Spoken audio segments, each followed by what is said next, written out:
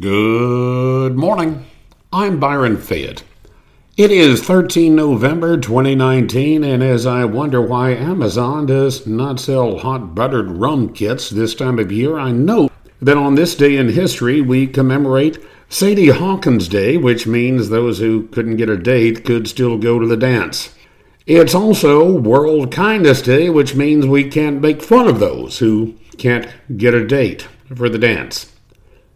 This day in history, 1851, the Denny Party lands at Denny Point in present-day Seattle and starts the first Denny's, a place where those who couldn't get a date for the Sadie Hawkins dance go to talk about their latest gaming experience.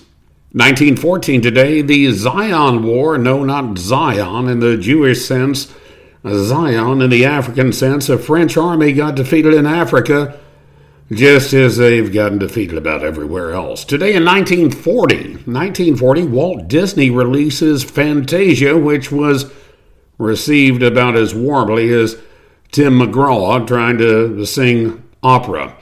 Today in 1947, now wait a minute, this is a communist plot.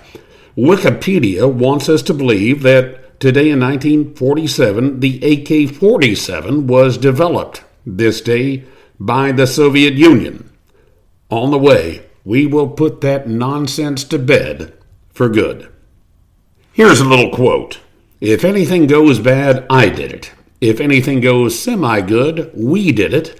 If anything goes really good, then you did it. Those are the famous words by Paul William Bear Bryant talking about winning football teams.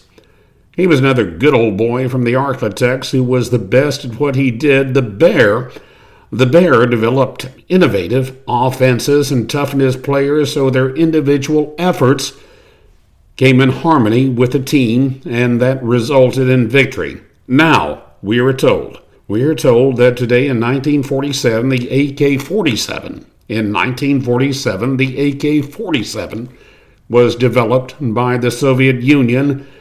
And in the words of the Architects, well, that's just a bunch of coon poop.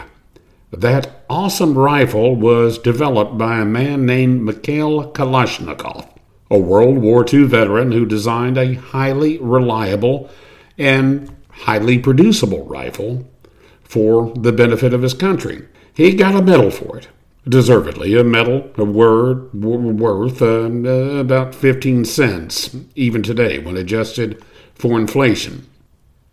The Soviet Union produced about 100 million of those rifles and sold them or gave them to anyone who claimed to be a good communist. Now that's communism. It's the group taking credit for the achievement of the individual.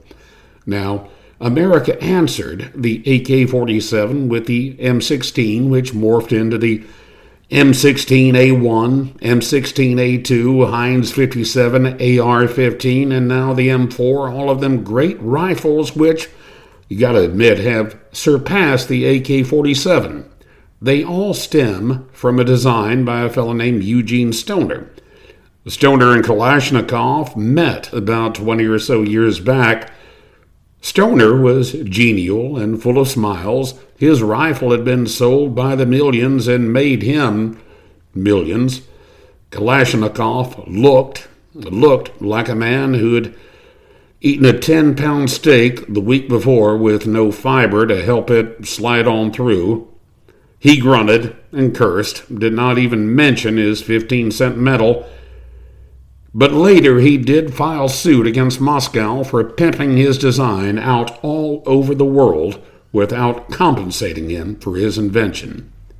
In the end, even Kalashnikov became a capitalist, though he died before the suit was settled.